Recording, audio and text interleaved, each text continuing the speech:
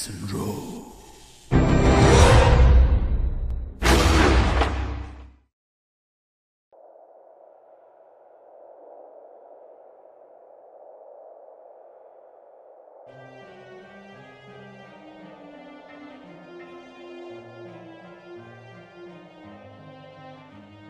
নমস্কার, 221 Harrison road থেকে বলছি।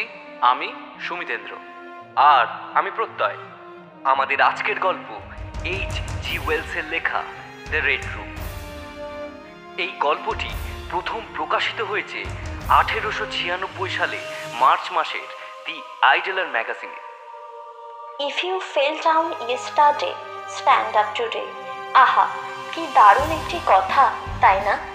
এমন ছোট্ট একটি কথার মধ্যে দিয়ে যিনি আমাদের কখনোই থমকে না যাবার অনুপ্রেরণা জুগিয়েছেন, তিনি হচ্ছেন প্রখ্যাত ইংরেজ সাহিত্যিক হারবার্ট জর্জ ওয়েলস, যিনি সাধারণত আমাদের কাছে H.G. ওয়েলস নামেই বেশি পরিচিত।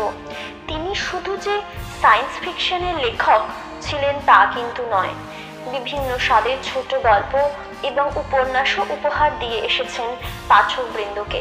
যদিও তিনি সায়েন্স ফিকশনের লেখক হিসেবেই বেশি জনপ্রিয় হন, তার উল্লেখযোগ্য কিছু বই হল time machine, the island of doctor Moreau, the invisible man, the war of the worlds, the first man in the moon. 1946 সালে লন্ডনে এই বিখ্যাত সাহিত্যিক 80 বছর বয়সে পরলোক গমন করেন। শুরু হচ্ছে সিজন 2 এপিসোড 8 এর গল্প H.G. ওয়েলসের লেখা দ্য রেড রুম।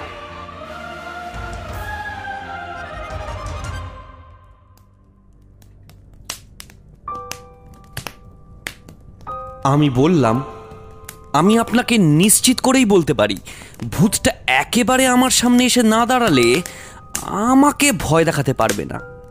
গ্লাসটা হাতে নিয়ে ফায়ারপ্লেসের পাশে এসে দাঁড়ালাম।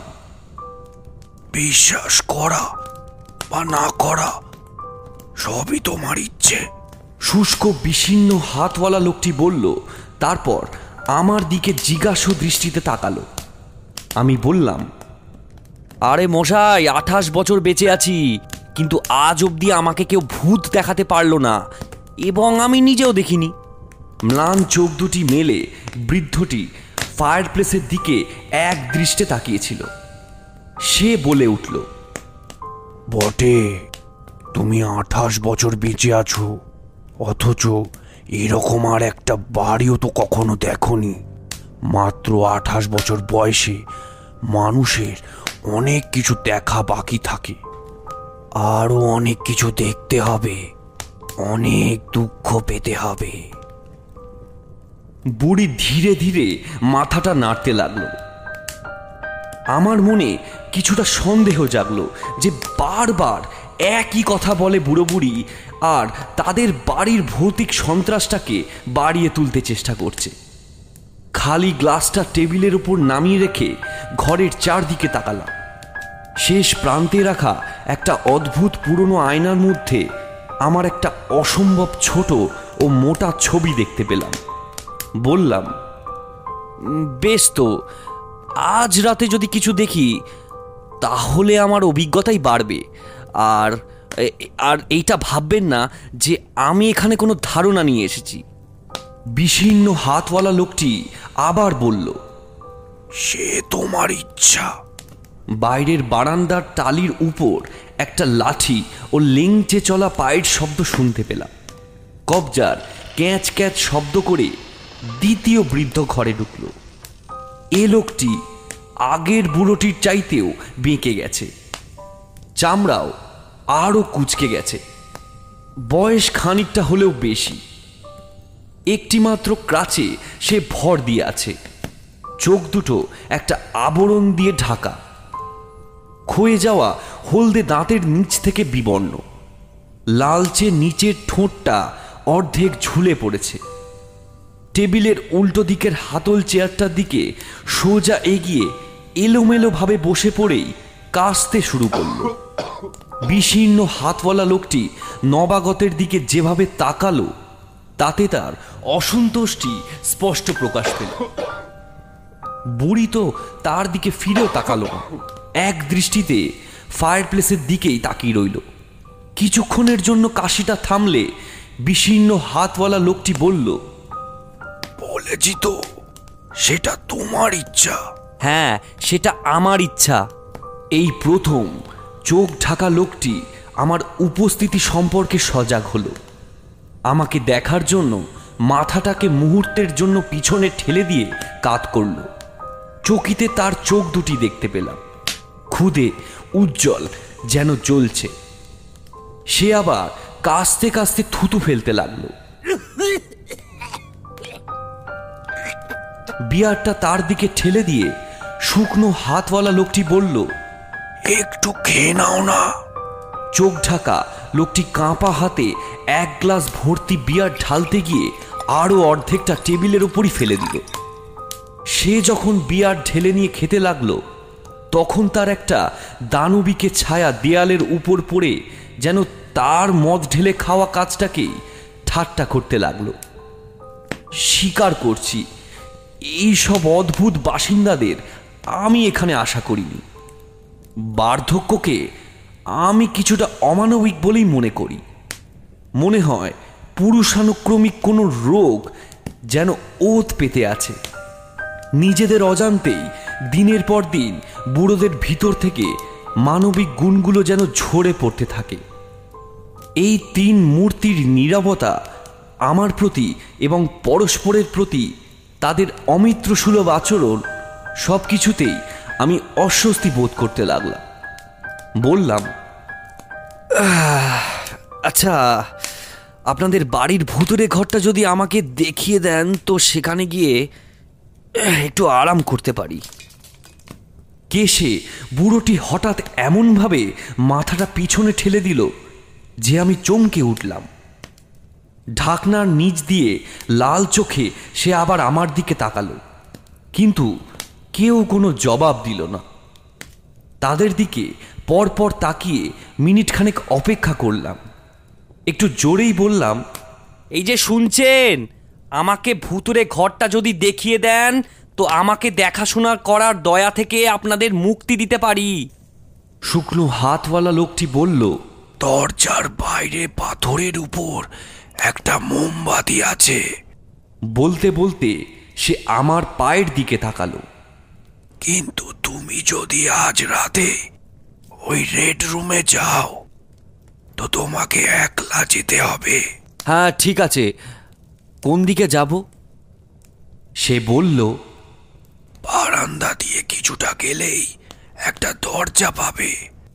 দরজা দিয়ে ঢুকলেই একটা ঘোরানো সিঁড়ি আছে, আর সিঁড়ি দিয়ে অর্ধেকটা উঠলেই একটা চাতাল ও পশমি পর্দায় ঢাকা একটা দরজা আছে। সেখানে ঢুকে লম্বা বারান্দা দিয়ে শেষ পর্যন্ত চলে যাবে। সেখান থেকে সিঁড়ি দিয়ে উঠলেই তোমার ডান দিকে ওই রেড রুম। চোখ ঢাকা লোকটি তৃতীয়বার আমার দিকে তাকিয়ে মুখটা অদ্ভুত ও অস্বাভাবিকভাবে কাঁপিয়ে বলল, তুমি কি সত্যি সত্যি যাচ্ছ? হ্যাঁ, এই জন্যই তো আমি এসেছি এখানে। বলে দরজার দিকে পা বাড়ালাম। চোখ ঢাকা বুড়োটি উঠে লেংচে লেংচে টেবিলটার ওপাশে গিয়ে অন্যদের এবং ফায়ার প্লেসের কাছাকাছি গিয়ে দাঁড়ালো। দরজার কাছে গিয়ে মুখ ফিরিয়ে তাদের দিকে তাকালাম। কাছাকাছি তিনটে কালো মূর্তি পাশাপাশি দাঁড়িয়ে বার্ধক্য জীর্ণ মুখে একাগ্রভাবে ফুটিয়ে আমার দিকেই তাকিয়ে আছে। দরজাটা খুলে বললাম, আচ্ছা তাহলে গুড নাইট, আবার কালকে সকালে দেখা হচ্ছে। আচ্ছা, যদি মাঝরাতে কোনো দরকার হয় আপনাদের কিন্তু নিশ্চয়ই ডাকবো। যেমন তোমার ইচ্ছে। মোমবাতিটা ভালো করে জ্বলে ওঠা পর্যন্ত দরজাটা খোলাই রাখলাম, তারপর বন্ধ করে দিয়ে ঠান্ডা বারান্দা দিয়ে হাঁটতে লাগলাম। স্বীকার করছি, মাননীয়া মহিলাটি এই যে তিন পেনশনধারী বুড়ো বুড়ির ওপর তার দুর্গ নিবাসের দেখাশোনার ভার দিয়েছেন, তাদের অদ্ভুত আচরণ এবং গাঢ় রঙের পুরনো কালের আসবাবপত্রে ভর্তি যে ঘরটাতে তারা জমায়েত হয়েছিল, সেসব আমার উপর বেশ কিছুটা প্রভাব বিস্তার করেছিল। তারা যেন অন্য যুগের, ঠিক প্রাচীনতর যুগের মানুষ। সে যুগের ভৌতিক ব্যাপারগুলো আমাদের একালের চাইতে ভিন্নতর ছিল। সে যুগে মানুষ অলক্ষণ ও ডাইনিতে বিশ্বাস করত, আর ভূতের অস্তিত্ব ছিল অনস্বীকার্য। তাদের অস্তিত্বই ছিল আবছায়ার মতো। তাদের পোশাকের নমুনা ও ফ্যাশন জন্ম নিত মৃতদেহর মস্তিষ্ক থেকে। তাদের ঘরের অলঙ্করণ ও সুযোগ সুবিধাগুলো ভৌতিক। সেই সব অদৃশ্য মানুষের চিন্তাপ্রসূত যারা আজকের জগতের অংশীদার না হয়েও তাকে জুড়ে থাকে। কিন্তু অনেক চেষ্টা করেও এসব চিন্তাকে আমি মন থেকে সরিয়ে দিলাম। স্যাঁতস্যাঁতে লম্বা বারান্দাটা ঠান্ডা ও ধুলোময়।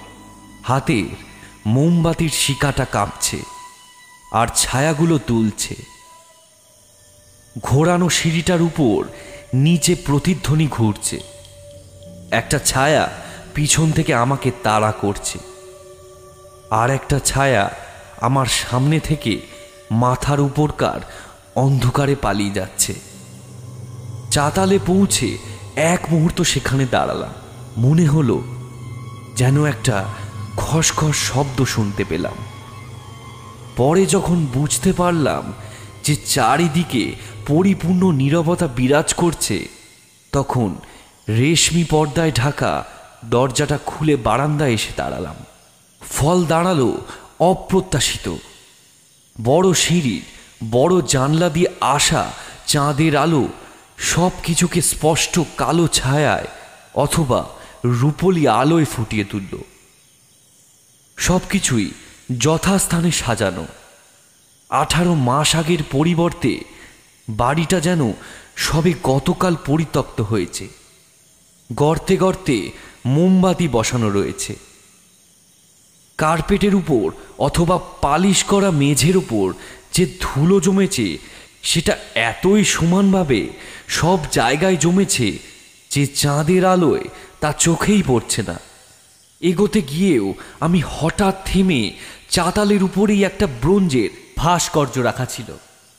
দেওয়ালের আড়াল পড়ায় আমি সেটা দেখতে পাইনি, কিন্তু তার ছায়াটা এমন আশ্চর্য স্পষ্ট সাদা দেওয়ালের উপর পড়েছে যে আমার মনে হলো আমাকে আক্রমণ করার জন্য কেউ বুঝি লুকিয়ে ওত পেতে আছে। আধ মিনিটের জন্য আমি কাঠ হয়ে দাঁড়িয়ে পড়লাম। তারপর পকেটের রিভলভারের ওপর হাতটা রেখে কিছুটা এগিয়েই বুঝতে পারলাম গনিমিড ও একটি ঈগলের মূর্তি চাঁদের আলোয় চকচক করছে। এই ঘটনায় আমার স্নায়ুর জোর ফিরে এলো। আর তাই পরে পিতলের টেবিলের উপর রাখা চিনেমাটির চীনা মূর্তিটার পাশ দিয়ে যাওয়ার সময় তার মাথাটাকে নিঃশব্দে নড়তে দেখেও আমি মোটেই চমকে উঠিনি। এই রেড রুমের দরজা এবং সেখানে উঠবার সিঁড়ি একটা ছায়াছন্ন কোণে অবস্থিত। দরজাটা খুলবার আগে হাতের মোমবাতিটাকে এদিক ওদিক ঘুরিয়ে দেখে নিলাম আমি ঠিক কোথায় আছি। মনে হলো এখানেই আমার পরবর্তী আগন্তুককে পাওয়া গিয়েছিল। সেই গল্পটা মনে পড়ায় বুকটা হঠাৎ ভয়ে কেঁপে উঠল। ঘাড় ফিরিয়ে চাঁদের আলোয় গনিমিজের দিকে তাকালাম। তারপর চাতালের নিস্তব্ধতার দিকে মুখটা অর্ধেক ফিরিয়ে একটু দ্রুত হাতেই সেই রেড রুমের দরজাটা খুলে ফেললাম।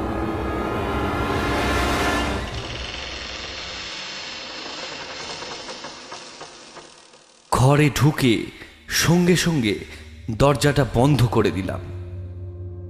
ভিতরের তালার মধ্যেই চাবিটা পেয়ে সেটাকে ঘুরিয়ে দিলাম এবং মোমবাতিটাকে তুলে ধরে লরেন দর্গের সেই মস্ত বড় রেড রুমটাকে ভালো করে দেখতে লাগলাম, যেখানে তরুণ ডিউকের মৃত্যু হয়েছিল। বরং বলা উচিত যে ঘরে তার মৃত্যু শুরু হয়েছিল, কারণ সে দরজাটা খুলেছিল এবং যে সিঁড়ি বেয়ে আমি এইমাত্র উঠে এসেছি তার উপর দিয়ে তার মৃতদেহ গড়িয়ে পড়েছিল। এইভাবেই তার জাগরণের অবসান ঘটেছিল এখানকার ভুতুড়ে ইতিহাসকে জয় করার দুঃসাহসী প্রচেষ্টার। আমার মনে হলো সন্ন্যাস রোগ আর কখনো বুঝি কুসংস্কারকে এমনভাবে সমর্থন করেনি। এই ঘরকে ঘিরে আরও অনেক পুরনো গল্প আছে। সেসবের একেবারে শুরুতে আছে একটি অর্ধ বিশ্বাসযোগ্য কাহিনী। একটি স্ত্রীকে ভয় দেখাতে গিয়ে স্বামীর শোচনীয় মৃত্যুর কাহিনী। ছায়াছন্ন জানলা সমহিত মস্ত বড় ঘরটা, তার নানা ফাঁকফোকর ও কুলুঙ্গির দিকে তাকালেই এই ঘরটার কালো কালো কোণে ও অন্ধকারের ভিতর যে সব কাহিনী জন্ম নিয়েছে তার অর্থ পরিষ্কার বোঝা যায়। এই মস্ত বড় ঘরের মধ্যে আমার মোমবাতির আলো এতই ছোট যে ঘরের উপর প্রান্ত পর্যন্ত পৌঁছয় না।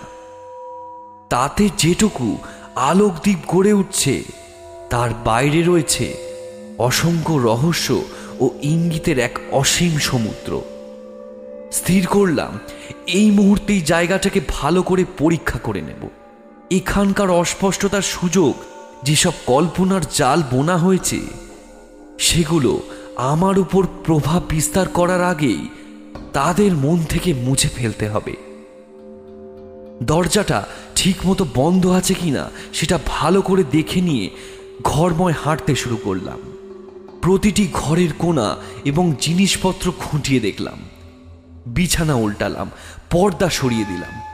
ঘরের মধ্যে দুটো আয়না আছে, প্রত্যেকটিতে এক জোড়া করে মোমবাতি বসাবার গর্ত। তাছাড়া তাকের উপর চীনামাটির মোমবাতি দানে আরো অনেকগুলো মোমবাতি।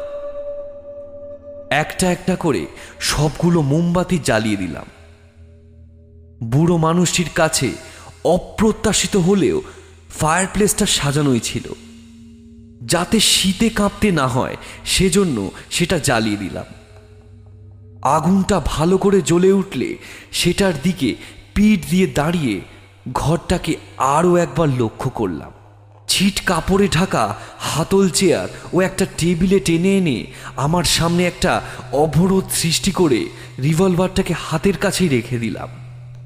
সব কিছু দেখে নেওয়ার ফল ভালোই হলো। তবু জায়গাটার দুর্বিস্তার অন্ধকার পরিপূর্ণ স্তব্ধতাকে নতুন করে কোনো কল্পনাকে জাগিয়ে তোলার পক্ষে যথেষ্টই মনে হতে লাগলো। নড়াচড়ার শব্দ ও আগুনের ফটফট আওয়াজ আমাকে কোনো সান্ত্বনাই দিতে পারল না। বিশেষ করে একেবারে শেষ প্রান্তের কুলুঙ্গির ছায়াটা দেখলেই মনে হয় ওখানে বুঝি কোনো জীবন্ত প্রাণী লুকিয়ে আছে। শেষ পর্যন্ত নিশ্চিন্ত হওয়ার জন্য একটা মোমবাতি হাতে নিয়ে হেঁটে সেখানে গিয়ে তবে বুঝতে পারলাম যে ইন্দ্রিয় গ্রাহ্য কোনো কিছুই সেখানে নেই। মোমবাতিটাকে সেই কুলুঙ্গির ভিতর বসিয়ে রেখে দিলাম। এর মধ্যেই আমার স্নায়ুর ওপর বেশ চাপ পড়তে শুরু করেছে, যদিও তার যথেষ্ট কোনো কারণ ছিল না। অবশ্য আমার মনটা বেশ হালকাই ছিল। অসংকোচেই ধরে নিলাম যে অতি প্রাকৃত কোনো কিছুই ঘটবে না। তাই সময় কাটাতে একটা লোকাল ফোক মিউজিক বাজাতে লাগলাম।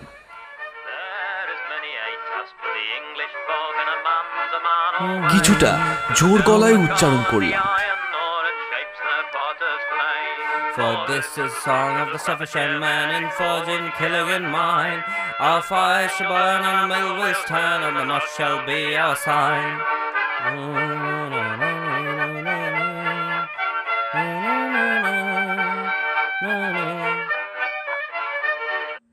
কিন্তু তার প্রতিধ্বনিটা ভালো লাগলো না। ভূত বা ভূতে পাওয়া বলে যে কিছুই নেই, এতক্ষণ পর্যন্ত তা নিয়ে নিজের মনেই যেসব কথা ভাবছিলাম ওই একই কারণে তাও ছেড়ে দিলাম। মনটা আবার ফিরে গেল নিচের ঘরের তিনটে বৃদ্ধ ও বিকৃত মানুষের চিন্তায়। ঘরের গম্ভীর লাল ও কালো রং আমাকে অস্বস্তিতে ফেলল। 7টা মোমবাতি থাকা সত্ত্বেও জায়গাটা নেহাতি আবছা। কুলুঙ্গির মোমবাতিটা বাতাসে কাঁপছে, আর তার ফলে তার চারদিককার ছায়া ও উপছায়া অনবরত নড়ছে। এই অবস্থায় একটি প্রতিকারের কথা ভাবতেই মনে পড়ে গেল যে বারান্দায় অনেকগুলি মোমবাতি দেখেছি। সামান্য চেষ্টাতেই একটা মোমবাতি হাতে নিয়ে দরজাটা খোলা রেখে চন্দ্রালোকিত বাইরে বেরিয়ে গেলাম এবং একটু পরেই 10টা মোমবাতি নিয়ে ফিরে এলাম। ঘরের মধ্যে যেসব চীনামাটির টুকিটাকি জিনিস ছিল তাতে একটা করে মোমবাতি বসিয়ে আগুন জ্বেলে দিয়ে যেখানে যেখানে ছায়া গাঢ় হয়ে জমেছে সেই সব জায়গায় বসিয়ে দিলাম, কোনোটা মেঝেতে এবং কোনোটা কুলুঙ্কিতে। ফলে আমার 17টি মোমবাতি এমনভাবে রাখা হলো যাতে ঘরের এমন 1 ইঞ্চি জায়গাও রইল না যেখানে একটা মোমবাতির আলো সরাসরি পড়ছে না। আমার মনে হলো এবার ভূত এলে তাকে সাবধান করে দেব যেন মোমবাতির উপর পা না ফেলে। ঘরটা এখন বেশ ভালোভাবেই আলোকিত হয়েছে। এই ছোট ছোট অগ্নিশিখাগুলি আমার মনের দুশ্চিন্তাগুলো অনেকটাই দূর করল। মোমবাতিগুলোর পোড়া সলতে কেটে দেওয়া আমার একটা কাজ হলো, আর সময় কাটাবারও একটা ভালো উপায় পাওয়া গেল। অবশ্য এসব সত্ত্বেও এইভাবে অধীর প্রত্যাশায় রাত জেগে বসে থাকতে বেশ কষ্ট হতে লাগলো।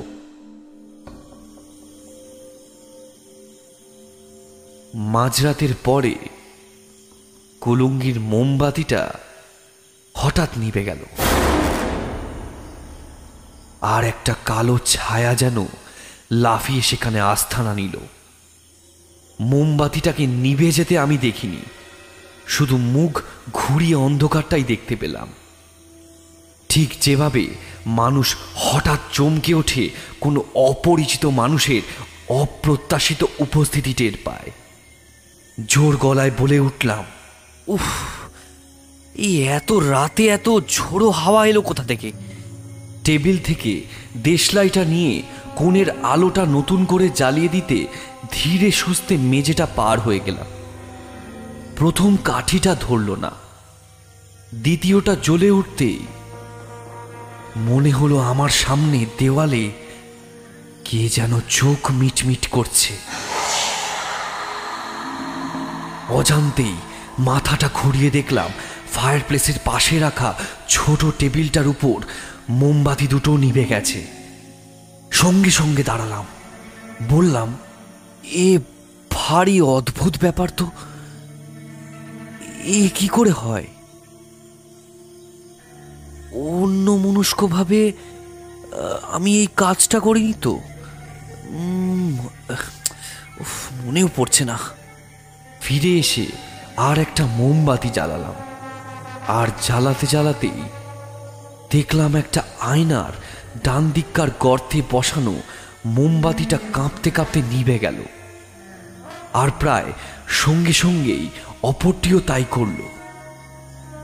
একেবারে নির্ভুল শিখাটা এমনভাবে নিভল যেন কেউ হঠাৎ একটা আঙুল ও বুড়ো আঙুলের মধ্যে সলতেটা চেপে দিয়েছে।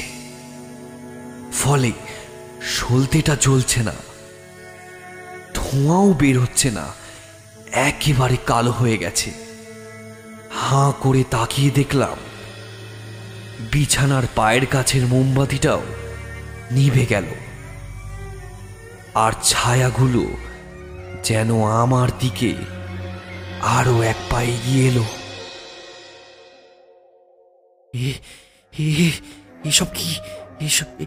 এসব কি হচ্ছে? এ তো হতে পারে না। এভাবে কি করে নিভে যাচ্ছে? বলতে বলতেই তাকের উপরকার প্রথমে একটা, তারপর আরেকটা নিভে গেল। কি করে হচ্ছে? কে করে? কে আছে? চেঁচিয়ে বললাম। গলা দিয়ে একটা অদ্ভুত স্বরও বের হলো। আলমারির উপরকার মোমবাতিটাও নিভে গেল। যেটা নতুন করে জ্বালিয়েছিলাম সেটাও সেই পথ ধরল। মাথা ঠিক রাখ, মাথা ঠিক রাখ, মাথা ঠিক রাখ, নিজের মাথা ঠিক রাখতেই হবে। কিছু না, কিছু না। তাকের উপরকার মোমবাতি দানের কাছে দেশলাইটা হাতড়াতে হাতড়াতে আধা বিকৃত স্বরে বলে উঠলাম।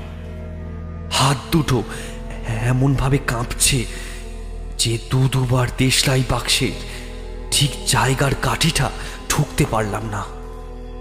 তাকটা দৃষ্টিগোচর হওয়ার সঙ্গে সঙ্গেই জানলার শেষ প্রান্তের দুটো মোমবাতি নিভে গেল।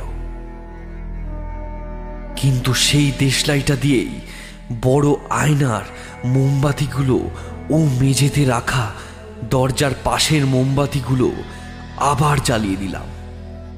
তখন মনে হলো মোমবাতি নেবার উপরে এক হাত নিয়েছি, কিন্তু তারপরেই এক ঘরের বিভিন্ন কোণের 4টি বাতি একসঙ্গে নিভে গেল। অতি দ্রুত আর একটা দেশলাই কাঠি জ্বালালাম, কিন্তু সেটা নিয়ে কোন দিকে যাব তাই নিয়ে দ্বিধায় পড়ে গেলাম। মনস্থির করতে না পেরে দাঁড়িয়ে আছি, এমন সময় একটা অদৃশ্য হাত যেন টেবিলের সবগুলি মোমবাতিকে এক ঝটকায় ফেলে দিল। ভয় চিৎকার করে উঠে কুলুঙ্গির দিকে, তারপর কোণের দিকে, ওপারে জানলার দিকে ছুটে গেলাম। 3টে বাতি নতুন করে জ্বালিয়ে দিলাম। আর তখনই ফায়ারপ্লেসের পাশে রাখা দুটো বাতি নিভে গেল। তখন একটা ভালো উপায় মনে পড়ায় দেশলাইটাকে লোহার সিন্দুকটার উপর ফেলে রেখে শোবার ঘরে বাতি দানটাকে হাতে নিলাম। এর ফলে দেশলাই জ্বালাবার সময়টা বাঁচানো গেল, কিন্তু এসব সত্ত্বেও বাতি নেবার পালা চলতেই থাকলো। আর যেসব ছায়াকে আমি ভয় করে দূর করে দিতে চাইছিলাম তারাই ফিরে এলো। কখনো এই পাশ থেকে, কখনো ও পাশ থেকে গুড়ি মেরে এগিয়ে আসতে লাগলো। ঝড়ের ফলে ছিন্ন মেঘ যেমন তারাগুলোকে মুছে ফেলে, ঠিক সেই রকম। আসন্ন অন্ধকারের ভয় আমার তখন প্রায় উন্মাদ হবার মতন অবস্থা। আত্মসংযম সম্পূর্ণ হারিয়ে ফেলেছি। বাতি নেভার বিরুদ্ধে ব্যর্থ সংগ্রাম চালাতে আমি তখন একটা মোমবাতি থেকে অন্য মোমবাতিতে হাঁপাতে হাঁপাতে লাফিয়ে বেড়াচ্ছি। টেবিলে লেগে আমার উড়ু ছড়ে গেল। একটা চেয়ার উল্টে দিলাম, ধাক্কা খেয়ে পড়ে গেলাম, আর টেবিলের ঢাকনাটা মেঝে পড়ে গেল। মোমবাতিটা হাত থেকে ছিটকে গেল। উঠতে উঠতেই আরেকটা মোমবাতি হাতে পেলাম। টেবিল থেকে সেটাকে এক ঝটকায় তুলে নিতে গিয়ে বাতাসের টানে সেটাও হঠাৎ নিভে গেল। আর সেই সঙ্গে বাকি দুটোও সেই পথেই গেল। কিন্তু ঘরে তখনও একটা আলো আছে, একটা লাল আলো, আর সেই আলোই ছায়াগুলোকে আমার কাছ থেকে দূরে সরিয়ে রেখেছে। আগুন। অবশ্য তখনও আমি ফায়ারপ্লেসের শিকের ফাঁক দিয়ে ঢুকিয়ে দিয়ে মোমবাতিগুলো জ্বালিয়ে নিতে পারি। জ্বলন্ত কয়লার ফাঁকে ফাঁকে যেখানে আলোর শিখাগুলি নেচে বেড়াচ্ছে এবং আসবাবগুলোর উপর লাল আলোর ঝলকানি ফেলছে, সেদিকে ফিরে ঝাঁঝরির দিকে 2 পা এগোতেই শিখাগুলো কমতে কমতে নিভে গেল। আলো নিশ্চিহ্ন হয়ে গেল। আর হাতের মোমবাতিটাকে শিকের ফাঁকে ঢুকিয়ে দিতে দিতেই চোখের নিমেষে অন্ধকার এসে আমাকে ঘিরে ধরল। শ্বাসরোধকারী আলিঙ্গনে জড়িয়ে ধরল, আমার দৃষ্টিকে ঢেকে দিল। আমার মস্তিষ্ক থেকে চিন্তার শেষ চিহ্নটুকুও বিলুপ্ত করে দিল। মোমবাতিটা হাত থেকে পড়ে গেল। সেই ভয়ঙ্কর কালো অন্ধকারকে দূরে ঠেলে রাখতে বৃথায় হাত দুটিকে সামনে বাড়িয়ে দিলাম, আর গলা তুলে সব শক্তি একত্র করে চিৎকার করে উঠলাম।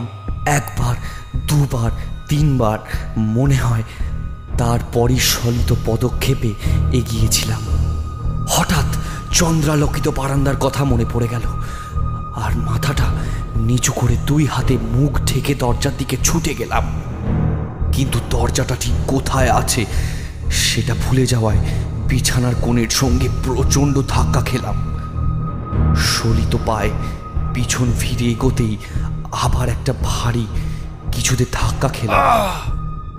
আজও আবছা মনে পড়ে, অন্ধকারে এইভাবে এদিক ওদিক ছুটেছিলাম, হাত পা ছুঁড়েছিলাম, ছুটতে ছুটতে উদ্ভ্রান্তের মতন চিৎকার করেছিলাম। শেষ পর্যন্ত একটা আঘাত লেগেছিল কপালের উপর। মাটিতে পড়ে যাওয়ায় এমন ভয়ঙ্কর একটা অনুভূতি হয়েছিল যার কথা আজও ভুলতে পারিনি। পায়ের উপর দাঁড়িয়ে থাকার একটা উন্মাদ চেষ্টা করেছিলাম। তারপর আর কিচ্ছু মনে নেই।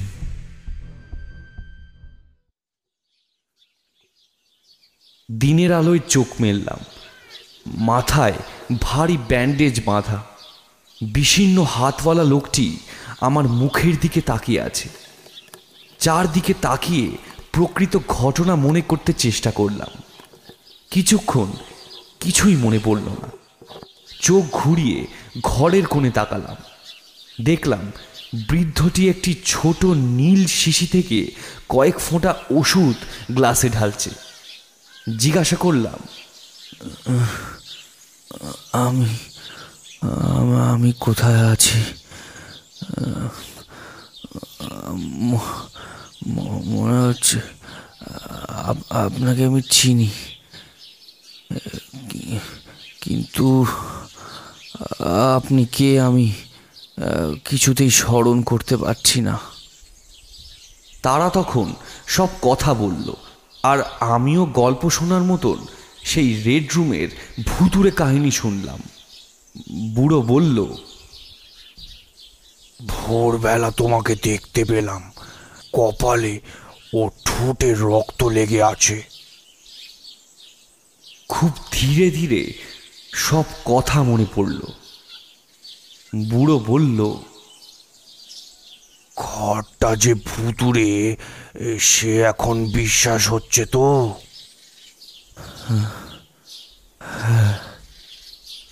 আমার বিশ্বাস হয়েছে, ঘরটা ভুতুড়ে। তুমি তো সবই দেখেছো, অথচ এখানে সারা জীবন কাটিয়েও আমরা দেখতে পাইনি, কারণ দেখার সাহসই আমাদের হয়নি। আচ্ছা বলো তো, বুড়ো জমিদার কি সত্যি সত্যি? না, সেটা ঠিক নয়। গ্লাসটা হাতে নিয়েই বুড়ি বলল, আমি তো তোমায় তাই বলছি, ওনার কাউন্টেস নিজেই তো ভয় পেয়েছিলেন। তাও নয়, ও ঘরে জমিদারের ভূতও নেই, কাউন্টেসের ভূতও নেই, কোনো ভূতই নেই। কিন্তু তার চাইতে খারাপ, আরো খারাপ। বটে, আমি বললাম, যেসব বস্তু অসহায় মানুষগুলোকে তাড়া করে, তার মধ্যে সবচাইতে হলো উলঙ্গ ভয়। যে ভয় আলো বা শব্দের ধার ধারে না, বিচার বিবেচনা মানে না, যে ভয় অন্ধ করে দেয়, অভিভূত করে ফেলে,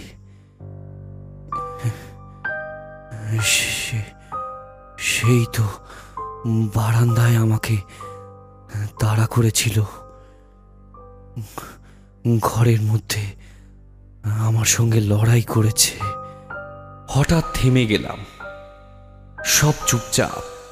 আমার হাতটা ব্যান্ডেজকে স্পর্শ করল।